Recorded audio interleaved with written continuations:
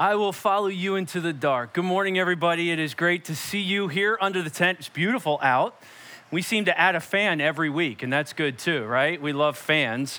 It is great here under the tent this morning. It's great to see you here. It's great to have you joining with us online. Thank you for your faithfulness to the Word of God during this season, whether you're with us in the tent or whether you're with us at home. It is so good to have you all join us in this very interesting time in our church, in our own families, and in our personal lives. So thank you for being here under the Word of God. You know, we're just celebrating a few real neat moments for our church with being able to do a very different kind of kids thing this summer and then a youth thing. And it's just been neat to see us continue to do ministry, even though it creates a lot of challenges right now under the current mitigation. But being able to serve people and love people, I can tell you something I've learned about our staff that I already knew. They're willing to work triple hard to pull off the best experience for you in such a difficult time. And I just applaud them and celebrate the work that they've been doing during this time. But I celebrate you, church. You're one of the greatest churches in the entire world, and I'll go to my grave saying it. Your support, your patience, your grace, and I don't know, did God tell you to send encouragement letters to Pastor Chris this week? I just can't tell you how much they meant. Your timing is unbelievable, and in a time period where you go through some kind of discouraging times, to be held up by your congregation is a pretty powerful thing. And so I want to thank you for that, church. That meant so much this week. Hey, last week we were battling thunderstorms and even a tornado warning that came on after we had already committed to come outside, and much more beautiful today. But we gave you 8 prayers to be praying. And many of you wrote them down or you checked out on our social media. Be praying for unity during this time for our church. For us to be a caring church, that we don't forget to do the one another's. I get sometimes concerned if we're in our homes a lot that we're not living out all the one another commands the church is called to do. Love one another, care for one another, build one another up, encourage one another, stir each other on to love and good deeds. There's a lot of one another's. I want to make sure we're others focused. Hey, let's have gratitude. We can't have all our conversations be complaining. Okay, the Lord hears us talking, okay? Protection, would you ask the Lord to protect our church from the enemy's attack? I can tell you right now, this has been just as much a spiritual battle as this has been a physical battle over the past few months for your church. Perseverance. It's easy to grow weary in doing good. This tent thing is not the easiest thing. And what many of you don't know online is our technicians have been sprinting back and forth in between the church all day, making sure the live feed is up because we're having tremendous challenges. So you can pray that you're with us the entire service. Scripture will be our focus and our refuge. Revival. We feel it stirring beneath the surface, and we really believe that God has an incredible revival, not only for this church, but the church, but also prayer. Now, we asked you, church, to join us in those 8 prayers. I'm not asking for a show of hands, but did you pray that this week? This isn't a season where the pastor throws up a PowerPoint slide and says, hey, this would be great for you to consider for your spiritual life. We are literally begging you to pray these prayers for us and pray them for the church and join with us.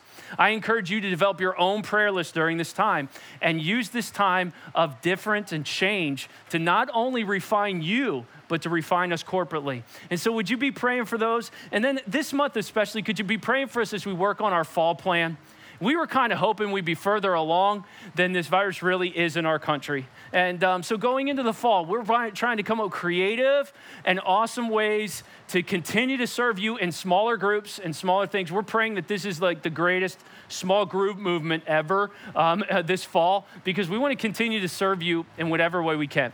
So be praying for your church. We're willing to do the work. We're asking you to do the prayer.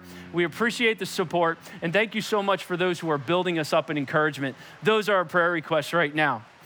What we've been trying to do in this season of True North is focus in on what's true when we're not quite sure what is true. And so each week I brought to you a debate that we've been having on staff, and I try to create these debates. They're often not as dramatic as I'm making them. But this week's debate is, again, centered around a snack. I have it down here. I'm going to go get it. I actually have to get off the stage to get this one. I don't know why I make my life so hard. Can anybody tell by the shape of this what this battle is going to be? How many of you love Pringles? See, I'm a big Pringles guy. I told the first service you probably got some coffee in you and Pringle don't sound good, but I bet this service, this is going to look better as I get them out. What would you say is the top flavor of Pringles? I mean, do any of you have strong opinions on this subject? Few strong opinions? How many of you are right here? You're going green. Isn't it amazing how we associate colors? I mean, green is sour cream, right? I mean, how many of you, I will go into that sour cream right now, all right? How many of you, this is your game right here? Any salt and vinegar people? Any? We got a few salt and vinegar people? Okay, I see you. I support salt and vinegar too. Salt and vinegar is great. Great chip, great chip. How many of you are a cheddar cheese type? Oh, we got strong feedback from cheddar cheese. Good, okay. All right, cheddar cheese also won a lot of votes. I'll put this out here. Pringles, you can send me the check to 1600 North 5th Street. No, that's not true. How many of you are like, quit fooling around and just go with the original? Just stop messing around. Get me the red can. That's right. That's what I'm talking about. Back when church was church, right? All this fancy lights and stuff. How many of you want to spice up life a little bit? You're going with the barbecue, huh? Some barbecue people? The younger people seem to like the barbecue. I mean, the first service, Joe Brake was really into salt and vinegar. I mean, we almost had something break out here, but we understand we're social distancing right now. But, some people, they really want that chip or that chip. And we live in this season, it feels like, where people have all these opinions and they're strong opinions and they back them up and they fight over them. I mean, it gets ugly sometimes. I mean, barbecue's the best chip. I have 5 scientists that will tell you to eat barbecue chips. Some are like sour cream. That's a hoax. It's a complete hoax. That's not real. It's just green. They make you think it's different. It's not real. It's not even happening. Well, it says on the can, eat 10 chips. If you eat any more than 10 chips, that's wrong. So if I see anybody eat more than 10 chips, I'm going to give it to them because that's not what you're supposed to be doing right now. Well, I say cheddar cheese. And I believe that. And we battle over these things, and we're fighting over these things because we really can't find a true north. It's just what we can back up. And we have all this confirmation bias. So if I can find somebody who agrees with me, that's it. So I'm just going to tell you the winner of this is sour cream, okay? That we're just going to solve it. Why? Because that's my favorite. And I want it to be that, okay? My opinion is my favorite opinion. Do you ever struggle with that? But sometimes my opinion's wrong. So what do I do in a season when there's all these different opinions and I can't really find, it feels, the truth? Well, we go to the truth. We go to our true north. We go to the Lord, not opinions, not even quote unquote facts.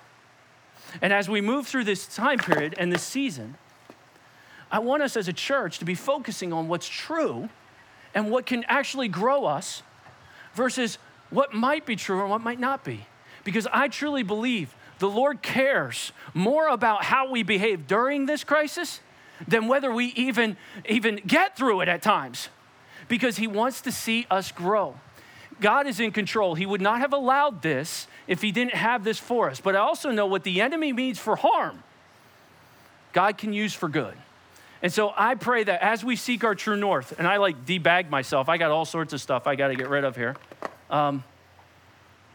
that we would find that truth will be our guide in this season. And so, before we jump into the Sermon on the Mount, before we look at these priorities, I want us to have a word of prayer. And I want to ask you, don't waste this trial. Don't waste those frustrating nights.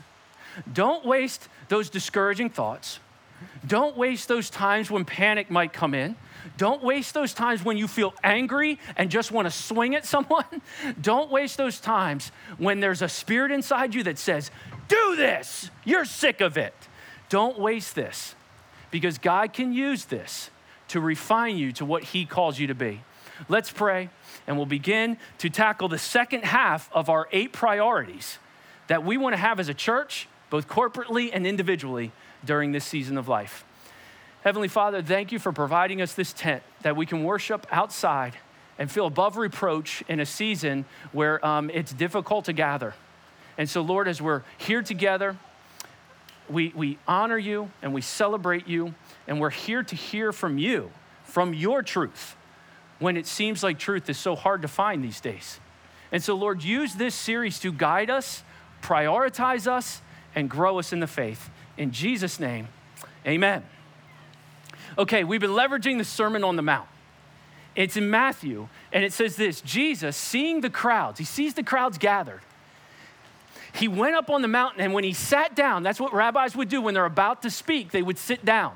In our culture, we stand up. In that culture, they sat down. Attention, please, kind of. And his disciples came to him, and he opened his mouth, and he taught them, saying. Now, we've already been through four of the priorities that Jesus gave out in the Beatitudes. He said, blessed are the poor in spirit. And we've talked about the priority of humility. When you're going through a season like this, please understand, whenever you choose the path of humility, you're seeking first the kingdom of God. When you choose pride, Scripture says God is opposed to the proud, gives grace to the humble. When you choose pride, this is what I want you to picture God doing. He's opposed to it. He is always going to be on the side of humility. Remember that during this season. Let it be a priority. Let it be a true north. Blessed are those who mourn. Blessed are those who really wish that righteousness would win and struggle with that and pray for it and pray for revival. Blessed are those, because trust God. In the end, child of God, you win. And so trusting God in this season is so important. I can tell you as a staff, we've seen God deliver time after time in what I would call the 11th hour. Like, God, we really need you to give us an answer, okay? And let us come together on a conclusion. And sometimes he'll wait till Thursday night before the Friday email goes out to give us that answer, but we pray for that. It's a time when we can grow in trust. Let that be your guide. If you have to trust him, that's a good thing. Meekness, the priority of self-control. I've already mentioned it. This is a time period where we get frustrated, we get tired, we get sick of it, and we want to lash out, okay? Prioritize self-control. God says that's how you seek first the kingdom of God. That's a beatitude. And then hunger for righteousness, okay? The priority of obedience to Scripture in a season like this. Well, I want you to notice in the first 4, it ends with righteousness. In the second 4, there's 8. It'll also end with righteousness. But this is where we're at today, the 5th one. The 5th priority I want you to have, God wants you to have in this season. Blessed are the merciful. So here's the beatitude. Blessed are the merciful, for they will receive mercy. Have you ever received mercy? Are you a merciful person? If this is a priority to Jesus, should this be a priority to us in this season? Are you going to get a chance to show someone mercy, even this week or even in the past week? Well, what is mercy? I think we should ask that question. What is mercy? Mercy is more than just being kind to someone or overlooking something. Mercy actually has a twofold aspect. Mercy forgives guilt. The person is wrong for what they've done.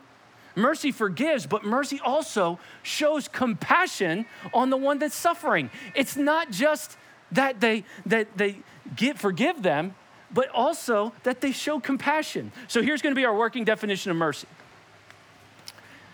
Mercy is being spared from something you deserve and offered something you don't. Now, I have been blessed / cursed with a very sensitive conscience. Is anybody like me? My conscience can get seared like that. In fact, sometimes it annoys my wife greatly, okay? Like, I can get worked up over something because my conscience is seared. And doing so, I can make my life miserable at times. It started as a little kid. I can remember a certain time walking home from school. This was back in the days when you walked to school and back, kids, okay? And I came home from Percy Elementary at the time, which is now Guth Elementary, okay?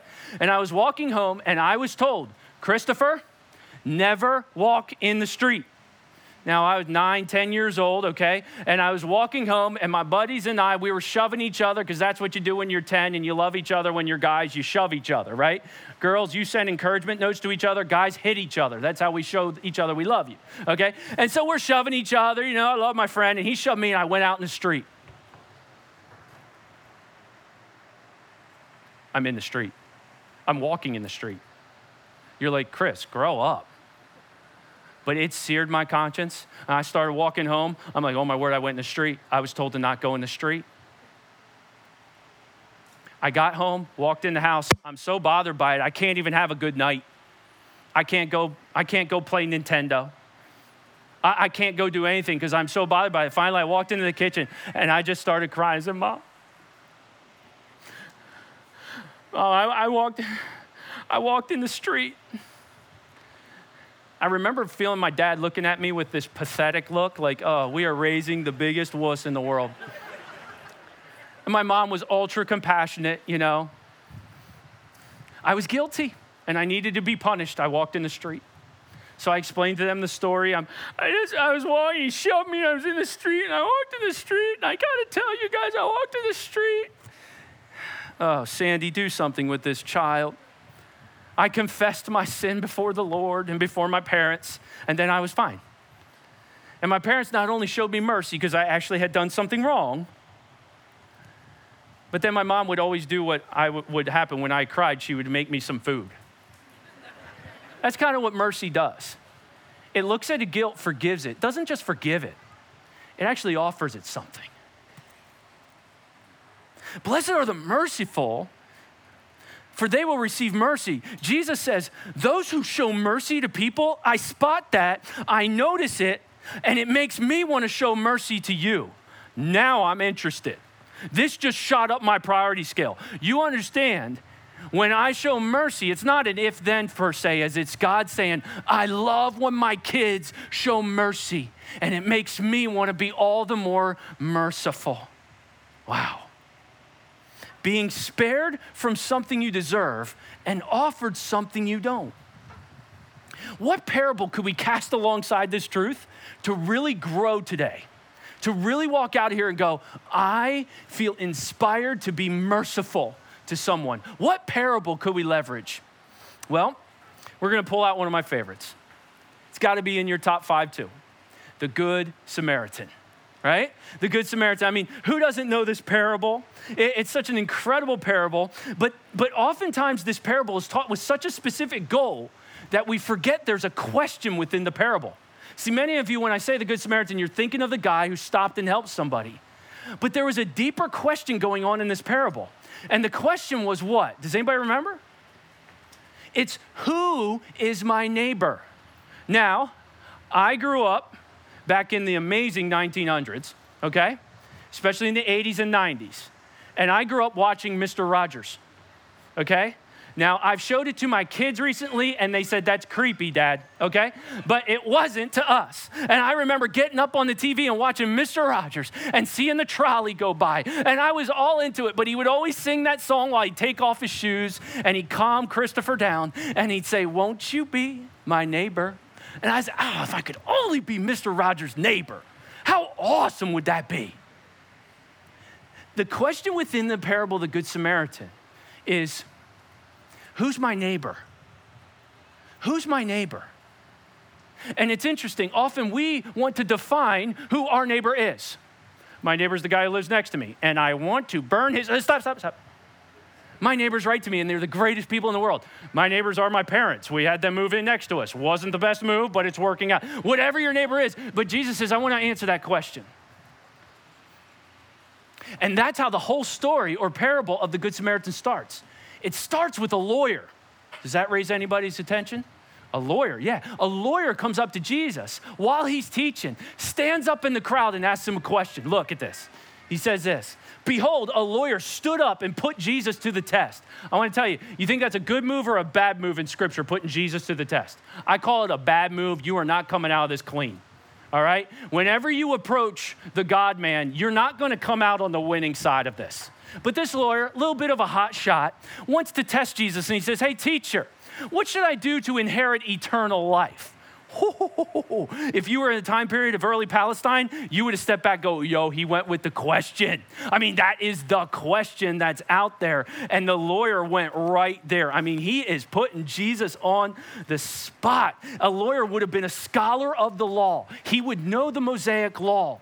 He would desire to discredit Jesus because he's kind of been living lawlessly a little bit. I mean, Jesus sometimes hangs out with these tax collectors, even prostitutes he talks to. He talks to this Mary Magdalene girl. I mean, is this guy crazy? So teacher, tell me, what should I do to inherit eternal life? I bet the place went quiet. And Jesus gives him an answer. It's recorded twice in Scripture. Can we just jump into seminary for real quick?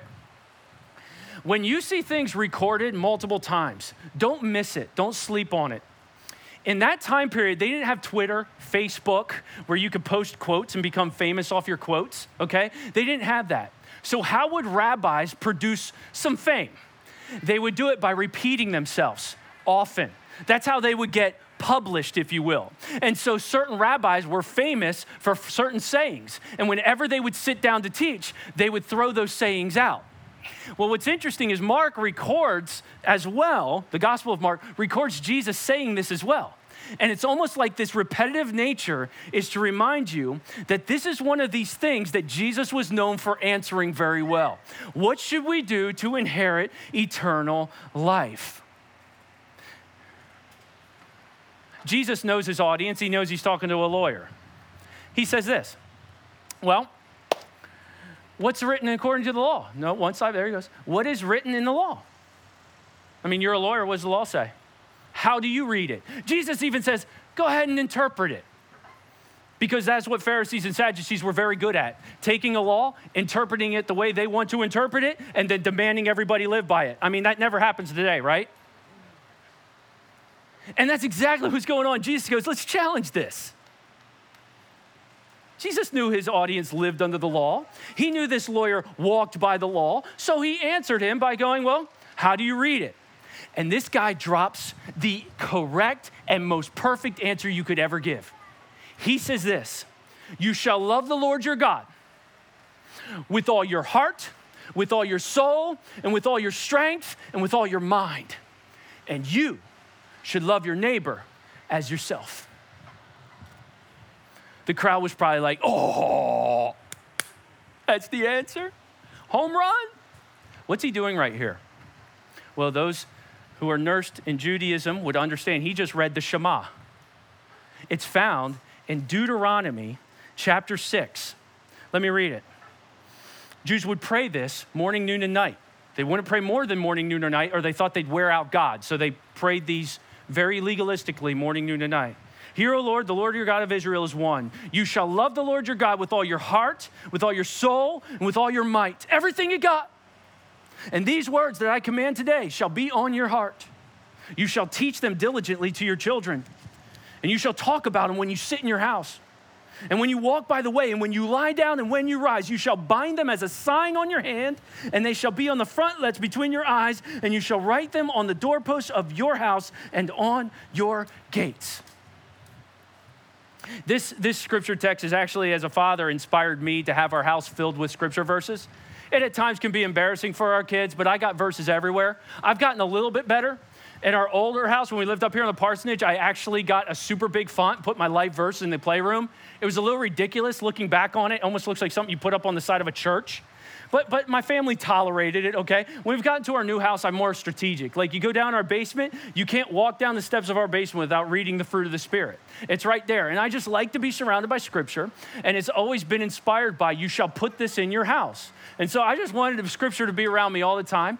And my wife has worked with me as well as Hobby Lobby. And we put together this plan. And this is the way we wanted it. It's always been inspired by that. But I've never looked at his law. I've looked at his inspiration. Well, this lawyer says this is what you should do. All your heart, all your soul, all your strength. Nothing cannot love God in you. You can't miss a step. You can't walk away. You got to give it all. If you look up the word all in its original language, the word means all. Everything. You can't miss. Here's the problem.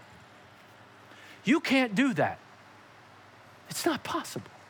You're imperfect. We're all imperfect. We have imperfections, and we can try all we want. But we know there's part of our heart sometimes that is sold out to something else. There's part of our strength that is given to something else besides God. We know it's not all of us. And this lawyer says, that's what you have to do. But then, did you see what he snuck in that was not in the Shema? He snuck in this, and your neighbor as yourself. That wasn't in the Shema. Where are you going with, Lord? Excuse me, lawyer. What's he doing? What's his plan here? It's like he's trying to change the conversation. He wants Jesus to talk about this neighbor. Jesus listens to this answer and he goes, you know what? That's the right answer. You're correct. Do this and you'll live. If you live that out perfect, love your Lord, all your heart, all your soul, all your strength, you do that, you're going to live. You're going to have eternal life. You got the answer right. But the problem is you can't. And that lawyer, not liking that answer, sought to justify himself. See, I'm going to tell you something about legalism, or living according to a law instead of grace. Legalism likes to make up definitions for words that work well for them and then hold on to them self-righteously against other people. You know what else legalism loves to do? The comparison trap. Well, I'm doing this. I don't see them doing that. I see them over there. They're not doing that. Legalism loves comparisons, okay? Because there's an element of self-righteousness to it. Well, I do it. Everybody should. This lawyer's caught up in that, and he wants to justify himself. And he says to Jesus, okay, who's my neighbor? Oh, I bet that quieted the crowd. Jesus just got called out. Who's the neighbor? Let me give you some background. For a scholar of the law, a Pharisee, a Sadducee, his neighbor is a Jew. And that is only who he sees as neighbor. He has defined it that way. He has biblical basis for seeing people as Jews are his neighbors and nobody else's, especially tax collectors, especially prostitutes who Jesus, you sometimes talk to. We see you. And especially Samaritans. Don't even go there. The racism against Samaritans was so elite, they didn't even want to look at them and they would walk past them. And he says to Jesus, who's my neighbor? Let's hear it, Jesus, you great teacher. Say it in front of this Jewish audience who you view as your neighbor. And you better answer right, Jesus. It's Jewish people. And so Jesus goes, I'm stuck. I don't know what to do. This brilliant human caught me. No, and that's why Jesus is my hero. Jesus does this. And let me tell you, if you ever speak to a man or a woman of wisdom and you ask them this question, you think you got him, and they start telling a story, I want to warn you, you're dead. Okay? Well, let me tell you a story. Oh, I'm dead. I'm going to get killed on this one. Jesus goes, good question. Who's your neighbor? All right. He says this. A man was going down from Jerusalem to Jericho. Stop. Geographical background to this. The path from Jerusalem to Jericho was 17 miles long. How many of you have walked 17 miles this week? It was a 3,000-foot descent, and it was down such a dangerous path that it was known as the Way of Blood. This is a picture of modern day look at the Way of Blood. This path. It was called the Way of Blood because if you walk this, especially by yourself, this would be like a young girl going jogging in a very difficult and scary place in town. It's just not wisdom to be by yourself. Jesus says there was someone walking on the descent to Jericho. You know, my dad taught me when we were out driving one time, we were going down Schwank Mill Road, and he said, you ever wonder why all these roads are so windy in Bucks County? No, but okay, go ahead, Dad. He's like, well, the reason Schwank Mill is so windy and all these things, it's not because of this. My dad has pictures of this 5th Street being stone. So I have a picture of the church with stone. The 5th Street was stone, okay? It was so weird, okay? But he says, I remember when all this was undeveloped. He goes, you got to understand, the reason they're so wavy is not for your cars. It's actually annoying to drive. It was for horses. Horses wouldn't walk straight up the hill, so they would make these wavy paths, and what would happen is they'd stone them, and then they would eventually pave them. And so throughout Bucks County, you have all these wavy roads because of the horses and the carriages. It makes sense. So we're headed down towards this Mincy Trail Road, okay, off Schwank Mill, okay? And he said, this spot particularly is interesting. And you got to remember, when my dad's telling a story, you don't know what is true and what he's making up. You just got to work the thing, but they're always awesome stories, so you're stuck. And I'm listening, and he goes, see, right as you wind through here, look, horses here. Now look on the side. You see these high cliffs on either side? Now in Bucks County, this area, my dad is a historian of Bucks County, so I do trust him with these stories. He said what would happen is they would often attack. They were famous. These prairie carriages would go through, and they would attack and rob them from the top. They'd jump down on either side. Well, that story had always stuck with me. And so one time I was driving through that same area with a couple football players from Pet Ridge that were in our youth group. I was the youth pastor at the time. And I said, hey guys, I want to tell you a story my dad told me about this area, this Mincy Trail Road here. Oh, yeah. I said, we should come back at night sometime, like at midnight or something late at night and drive through here. Yeah, I'm up for it. Let's do it. They love to scare themselves. So what I did is I called a couple other guys in the youth group and I said, here's what I need you to do. Around 9 o'clock, I need you to go hide on those cliffs. What? Yeah, we couldn't text back then, okay? So I said, at 9 o'clock, I'm gonna come through. If you see a car stop, it's us. Jump down and attack it. Oh, yes. I said, I'm gonna have the guys with me. We're gonna set this up. It's gonna be great. So they go position themselves. It comes to that night. Chris, we going out? Yeah. So I said, well, I'll tell you a few other stories. And I enhanced it, told them a bunch of fibs. And this story's so good that I'm even nervous driving down the road. And we get to this area and I slow down. I say, guys, really tough guys, you know what they would do? What? They'd stop the car. No, don't stop the car, the kid in the back. Knock it off, just keep driving. No, stop the car. So we stopped the car. Oh, guys, really? I'm like, come on, where are they? Car stopped, somebody might come. Did they attack the wrong car? Oh no, was some poor grandma going through there and they jump? And I'm all worried about it. And I just got the car stopped. I go, well, real tough guys would roll the windows down. The guy in the front, linebacker for Penn Ridge, going Division I. He's like, yeah, he rolls the window down. This is what we had to do back then, kids. Yeah, he rolls the window down and he gets it down. And then all of a sudden, like a zombie hand on the left side of the car, boom, hits it. These guys, they're screaming. I got this linebacker on top of me. Like, I'm scared. I don't even know who it is. Like, oh my gosh, it's terrifying. And they scream, we're laughing. They jump in the car. Oh, they're swinging. And they realize it's their buddies.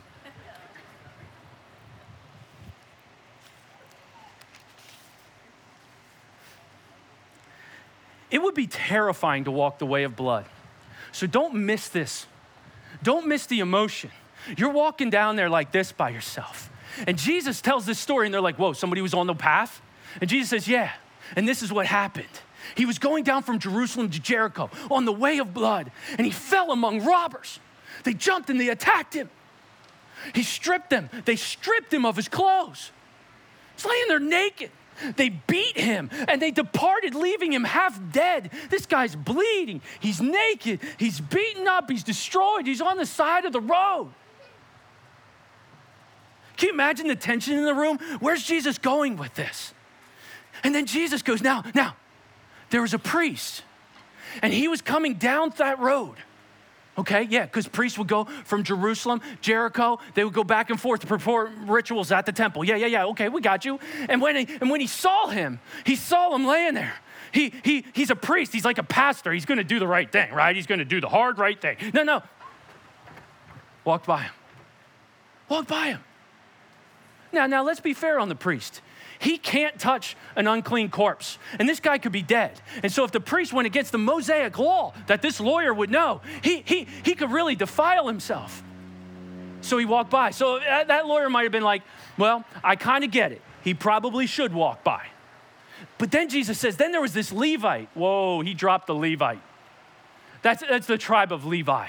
I mean, these are the chosen ones. I mean, these are the special. These are God's servants in the tabernacle. I mean, the tribe of Levi. He says, yeah, a Levite. Jesus says a Levite came by. And when he came to the place, so we get this idea the Levite stopped. He's got this like moral dilemma. This guy's bleeding. He could be dead. I'm a Levite. I can't perform the ritual at the temple if I'm unclean or if somebody sees me stop by him. I'm unclean. And he goes by. Jesus keeps pointing these illustrations out that they were valuing the law over people. And then Jesus says this, oh man, I don't know what the lawyer looked like when Jesus said this. And then he said, but a Samaritan, a Samaritan, Jesus? See, here's what Jesus does. Do you have a people group that you hate? Got a skin color you hate? You got a political party you hate? You know who Jesus would use for this illustration if he were talking to you? The one you hate. He knows. That's what he would use. So whether he had to throw in a political party word there, whether he had to throw a skin color word in there, or whatever he had to throw in, that's what Jesus would do. He would go right at what he knows you hate. And he knows that lawyer has racist anger, hatred, and vilification of Samaritans. And he said, you know what? There's this Samaritan. Oh. And as he journeyed, he came to the spot and he saw him and he felt compassion. Don't get sloppy with your definition of compassion. Compassion's twofold. Compassion doesn't just see the need and go, oh, somebody should do something about that. Compassion goes the extra mile and goes and gets involved. Compassion doesn't go, you know what? It's great that somebody's helping them. Compassion goes, I need to help them. He saw compassion, and you know the story. He went and he bound up his wounds. He says, I'm going to touch him. I'm going to help him. Samaritan, are you crazy? If this guy was conscious, he'd probably punch you and say, don't touch me, you filthy, disgusting Samaritan. And you're going in there and helping him? Do you know how much racial tension he had to fight through to go help him as a Samaritan? Do you know that this guy may have said things? He would probably call him racial slurs if he was conscious. And he's in there helping him. And he's helping his wounds and he's pouring oil and wine on him. Jesus knows this lawyer hates this story. And he keeps telling it. And then you know what he did, this Samaritan? He set him on his own animal. He said, hey man, he got him up and he put him on his animal. And he brought him to an inn and said, let's take care of him. Gave him a place to stay. But then Jesus gets ridiculous and he says this same Samaritan, the next day he stayed. And the next day he took out 2 denarii, 2 days' wage, and he gave it to the innkeeper and said, take care of him. And whatever more you spend, I will repay you when I come back. Whoa, wait a minute. This Samaritan got him a horse, took him to the inn, gave up 2 days' wage, stayed with him the night, and said this, whatever money you need to get this guy right, here it is, and I'll be back to check on him. Do you understand what this Jesus did to this lawyer? He said, you say neighbor, and you think passive. You say, that's my neighbor, and you define neighbor. I'm flipping on this you, and I'm gonna make it active. A neighbor isn't somebody you point to, a neighbor is you. And you get active and you be a neighbor to everyone. I bet that whole crowd was absolutely silent at this story. And so Jesus said to him, the lawyer, who of these 3 do you think proved to be the neighbor to the man who fell among the robbers? Bet the whole crowd went, he's going to have to say Samaritan. He hates Samaritans.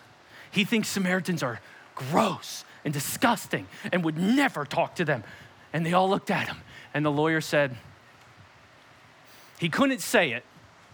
Couldn't say the word Samaritan, but he could say the one who showed him mercy. And then Jesus says, yeah, you know that guy you hate? I want you to go and behave like him.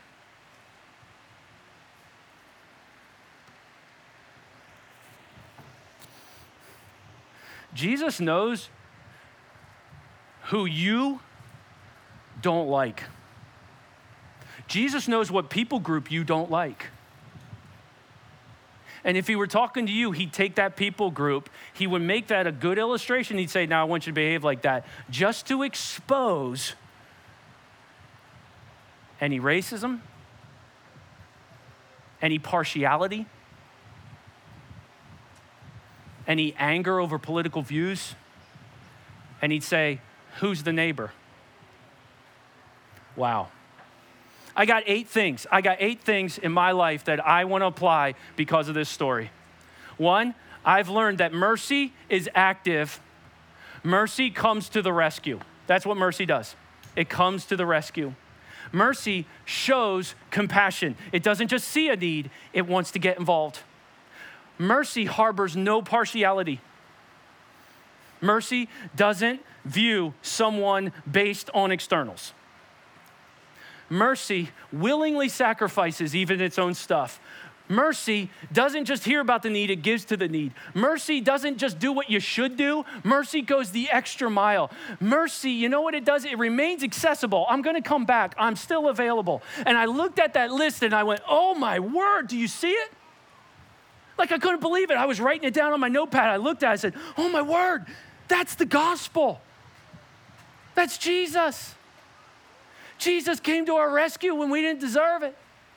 Jesus shows us compassion despite the fact that we are his enemy before salvation. Jesus doesn't harbor any partiality. James tells us there's no partiality with God. Why is it in my children? Mercy. Jesus got involved. He came to earth for us. Mercy willingly sacrificed of himself. Mercy gave everything to the need we had.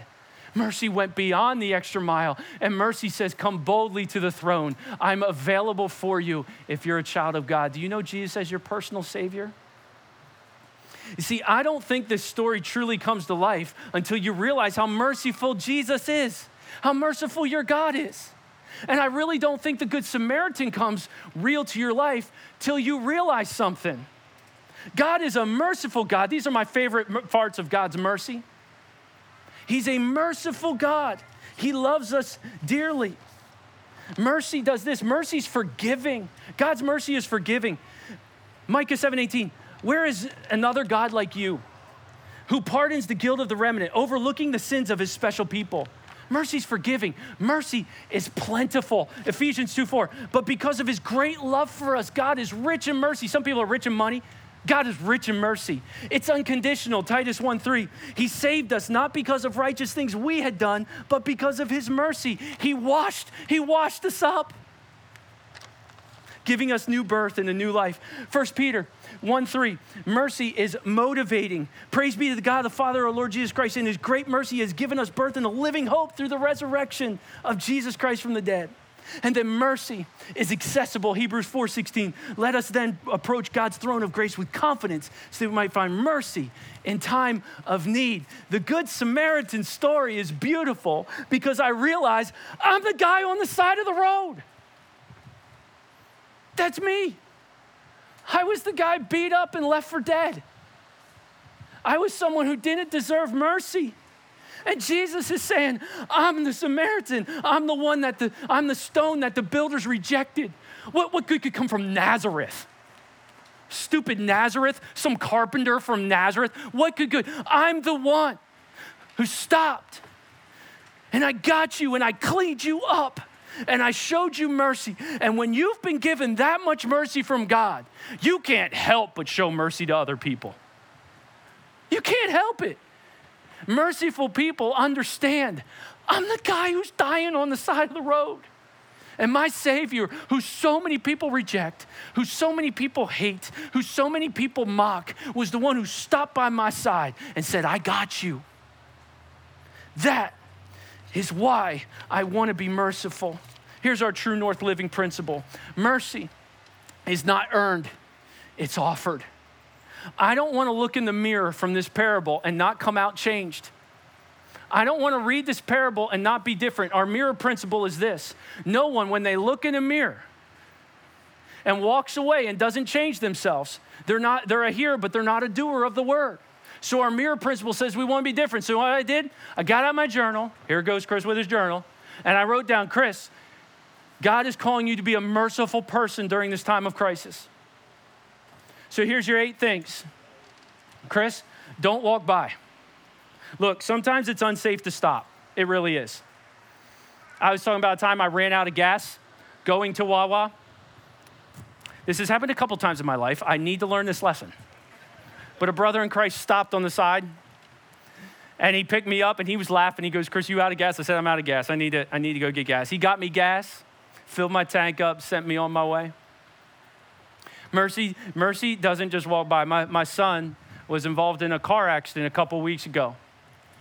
I got 3 texts from our church family. Hey, we're here with Carter. He's okay. We're standing by him on the side of the road. He's fine. 3 texts from people in our church telling me they're with my son before I can get there. Do you know what that does for a dad? Do you know what that does for a dad? To be a part of a church family that pulls like that? Mercy doesn't just walk by. Hey, there's times kids, young people drive, don't stop for them. There are some situations, but in our family, my youngest son reminds him, Dad, there's a car accident, we gonna pray? We kind of made it our path. We see an accident, we don't slow down, see how bad the damage is. We slow down and we say, Lord, be with that family. We can't imagine what it would be like to be them right now. Mercy looks on people with compassion. They don't look on people with anger for their political views or whatever. They look on people with compassion. They refuse partiality. Merciful people don't have time. So I put refuse partiality, Chris. That can't be part of your life. Chris, get dirty if need be. Last week, my whole neighborhood, we all got flooded. Any of you get flooded? I walked into my neighbor's house, maybe up to my thighs in water. It wasn't until we got to his dining room that we were starting, but there was water everywhere. And while I was helping my neighbor clean up, I kept praising God for my generator. It's a champion generator. I'm like, Lord, thank you for my generator. Thank you that I'm not like my neighbor. No, I wasn't praying that. But I was thanking God for my generator. I went home.